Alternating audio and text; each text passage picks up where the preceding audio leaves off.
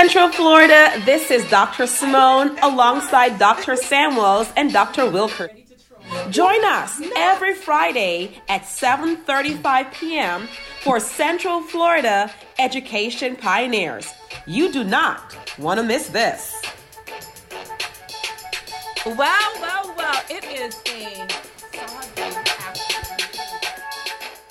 We're back, and we are in the house. Thank you all for joining us. For those on Radio Land, welcome. And for those joining us via Instagram or Facebook, thank you so much for being with us. And what other platform are they joining us? Streaming on WOKB? Yes. I can't keep up. Radio. Well, thank you, ma'am. I can't keep up. Dr. Wilkerson, are you there? I am here. Good evening, everyone. This is Dr. Wilkerson, your Central Florida urban educator in the house. Urban educator. Yes. Good evening. Are you warm? Are you comfy there? Are you under your covers, Dr. Wilkerson? I am ready for today's discussion and interested in seeing what you guys have to put on the table about Florida education preparation programs. I got a lot to say. Yes, we do. Yes. Well, before we get into that juicy discussion, we want to pause for the cause. Yes. So just a reminder, every week we pause for the cause, and this is our small portion of our segment where we recognize someone, a teacher in education. And the whole idea is because we're paying forward.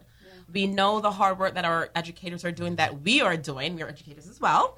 And we wanted to make sure we recognize. And it so happened that our recipient for this week is also our guest. Yay! You didn't know it? You didn't know?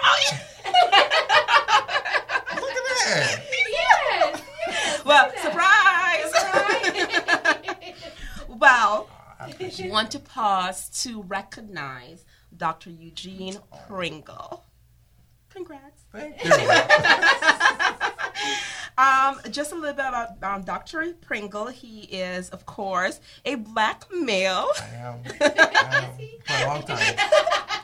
And his work surrounds the urban black community and especially supporting black male success. He's all about success for male counterparts.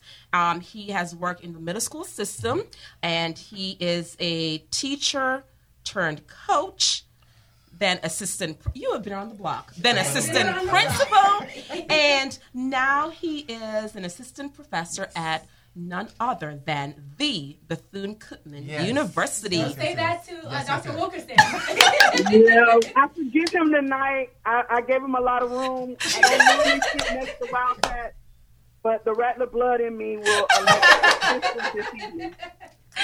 Well, we salute you and we thank you for all that you have done, all that you're doing, paving the way for our black men who are coming up, because, you know, while we female can uplift and support our black male, we also need our black males who have gone through the trenches to uplift each other as well. So thank you so much, and we salute you. Thank you, guys. Awesome.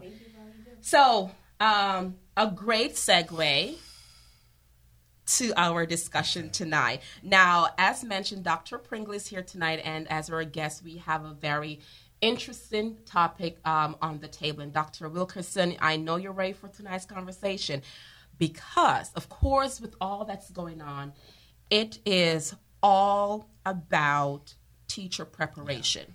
Okay? Yeah. So as educators, some of us, we have gone through the courses and the internship to be effective educators.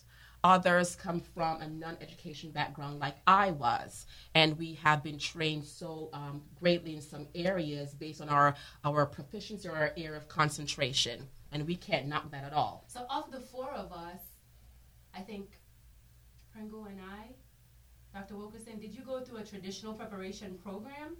I did not. My degrees are in political science, so I was alternatively certified. Okay, and the same thing for me, yes. Right. Mine was political science and broadcast news. So so I can speak on that aspect with regards to my preparation once I got into education. Both of you, Dr. Pringle and Shelley, you guys can speak because you've gone through the process.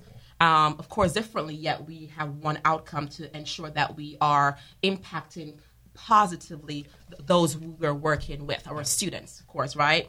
So tonight we want to talk about the new era when it comes to teacher preparation program. So the floor is yours. Right. Okay, so hello, everyone again. So I'll jump right into it.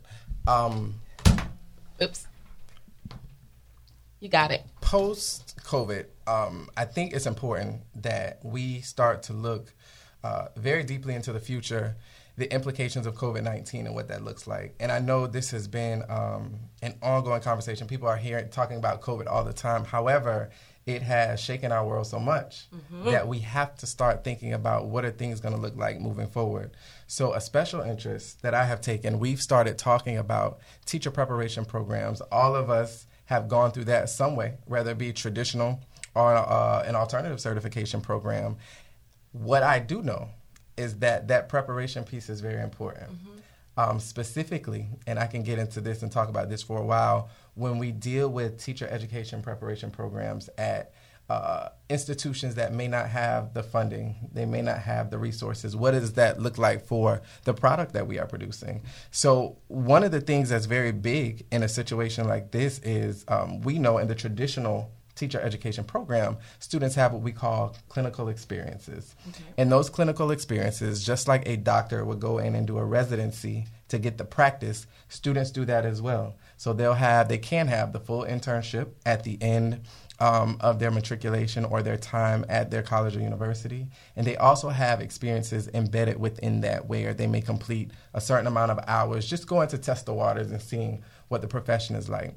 However, post-COVID, knowing that right now there are a lot of adaptations being made, what is that going to look like? What if I can't engage in a clinical experience? What if I'm not able to go in a school and actually sit with students? For a lot of students, that determines whether they actually like the profession or not. So it's almost like a glimpse into it. So I wanted to discuss that because the conversation needs to happen now, especially for our minority-serving institutions, our historically black colleges and universities. What is that going to look like? This is where we prepare this product. Long-term, if we are going about a different way of preparing what we would call this product, what are the implications of that long-term on the students that we're serving? Okay, great point. So when you say the students that we are working towards, just to make sure I'm understanding this, and I want to get Dr. Wilkerson's input as well, are we specifically focusing on K through 12 educators? Yes. So we are specifically focusing on those training to be K through 12 educators. And so when I say the students that we serve, at some point they're going to graduate, right? They're going to go out into the field. And by the field, I mean they're actually going to become a teacher. Right. Elementary, middle, high school, sticking with K-12. However, if their preparation is different to the point that it can be impactful, are we creating this recursive pattern where now, and we've seen some of the data about trends in reading, trends in math, and how from the 1950s to now, those things have not improved a great deal based on systems of accountability. So are we really going to perpetuate this notion that we can't do the hands-on, we can't have students go out and observe teachers teaching, we can't have students engaging in actual teaching? So now if I'm that person, when I get into my own classroom after I graduate, am I shell-shocked? Okay. Or does the infrastructure even promote a traditional style of teaching? So it's kind of twofold, because if we're still training them the same way and post-COVID deals us another hand, we've just trained incorrectly for an entire 4 years. Or the system changes and we don't have the training at all to teach students post-COVID. What does that look like? I'm interested to get your take on that, Dr. Wilkerson. And the last part that Dr. Pringle mentioned, we don't train them at all. I don't see that happening, but that's still, what do you think? So here's the deal, and this is what I want to say with respect to many of the points that Dr. Pringle brought up. One of the things that's very important is to understand how we can localize this issue of where we're at with preparing teachers in the state of Florida. We got more than 4,000 schools, public schools in the state of Florida, that we're serving about 2 million students, right? Mm-hmm. But if you go on to the Florida Department of Education website and look at the number of teachers that are prepared through the professional programs, it's less than 1,000 across the entire SUS system. So one thing I think that we ought to be thinking about is transformative practices for not just preparing teachers, but encouraging people to get into the profession. Because as it stands right now, we don't have enough people who we are preparing through these traditional programs to even go out and be able to meet the needs of the some 2 million students that are in the state of Florida. In addition to that, I think we need to really emphasize that the process and purpose of teaching is forever going to be changed. And I, for one, am happy that we're going to be breaking a mold and a model that never worked for students of color anyway. Yep. These schools were not created for black and brown students, and these systems don't encourage participation from their parents and such wise. So I'm not altogether mad that we have to repeat this process. What I think we must do is sit at the table and employ solutions so this process isn't created around the problems that we're discussing today. Absolutely. And I love that, because one of the things that is going to be a necessity is the involvement of the community. You know, in this process, how do we engage the community? Because at this point, when we talk about stakeholders and everybody that's involved in the process, it is no longer about the people in a school building. Right now, what we're seeing is the parents, the grandparents, the guardians, everyone is affected somehow. So as this system changes, as we start to create these new structures, we have to be cognizant of, one, what is the community going to want? Is it sustainable? And I like the fact that Dr. Wilkinson talked about education changing. We date back to the 1950s. The purpose of education was not academics. We're talking about creating global citizens then. It's this era of accountability that moved us into the system that we're in now. Does that change? Is there a merger? You know, I am one that believes that accountability is necessary, but is it necessary using the model that we're currently using? So with that, you have to get everybody involved. There's no way around it. So I can't train, new teachers in a way that only focuses on them, or somehow that training for them is going to have to really focus on how we engage the community. It's no longer, this is a conversation for people that deal with community engagement. We have to throw that notion out the window now, because everybody has to be engaged somehow. That's a good point. Sorry, go ahead, Dr. Wilkinson. Well, and I'm sorry, but you guys know I'm so passionate about this. I would also add that what we really have to consider is, how do we develop some coherence and continuity in how we're engaging the community? Because as it stands right now, that continuity is broken up. It looks different at each school, at each type of school, whether it's elementary, middle, or high school. And it ends up being confusing for who? Parents and students. Yeah. Wow, and that's the interesting topic, and I know we only have 4 minutes to go, but in talking about developing that system where Dr. Wilkinson mentioned, and you also alluded to, Eugene, regarding, while we want equal equity for all, we also have to focus on the population, our brown and blacks individuals who have been oftentimes getting the lower end of the totem pole. And one of the conversations we had, Dr. Wilkinson, on one of our earlier shows, and once again, you are passionate about this, Amanda, and so are we, is to make sure that when we come out of this time, we are still not doing the same old tricks expecting a different result. Exactly. And I know you mentioned, our black and brown children.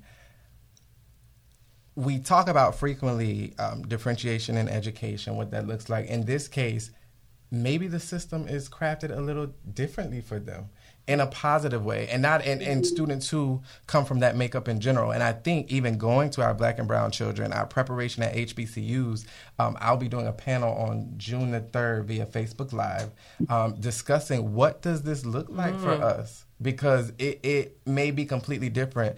It was tough to see the inequitable measures that took place when we moved into this COVID-19 world, where we're holding students accountable at the same rate that may not have the resources, that may not have the parental support, and are trying their hardest to do what they need to do. So that's what I like about these types of convenings. It's not just, I'm going to tell you what we're going to do. No, let's all get together.